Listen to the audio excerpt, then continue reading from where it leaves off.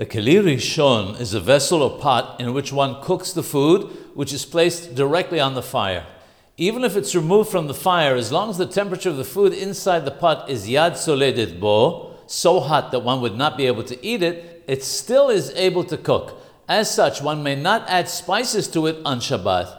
Similarly, one may not place herbs in a plate and then pour water, which has a temperature of yad soledet bo or above, on them from a keli rishon. However, if one has poured soup into a bowl, one is permitted to add spices to it, even if its temperature is yad soledet bo, because they will not cook there. Despite the fact that one is only forbidden to add spices to a pot which had been on the fire as long as the temperature is still yad soledet bo, nevertheless, it's appropriate to refrain from adding spices into a kli rishon that had been on the fire, even when it is no longer yad soledet bo. The reason is to make a fence for ourselves around something which is forbidden.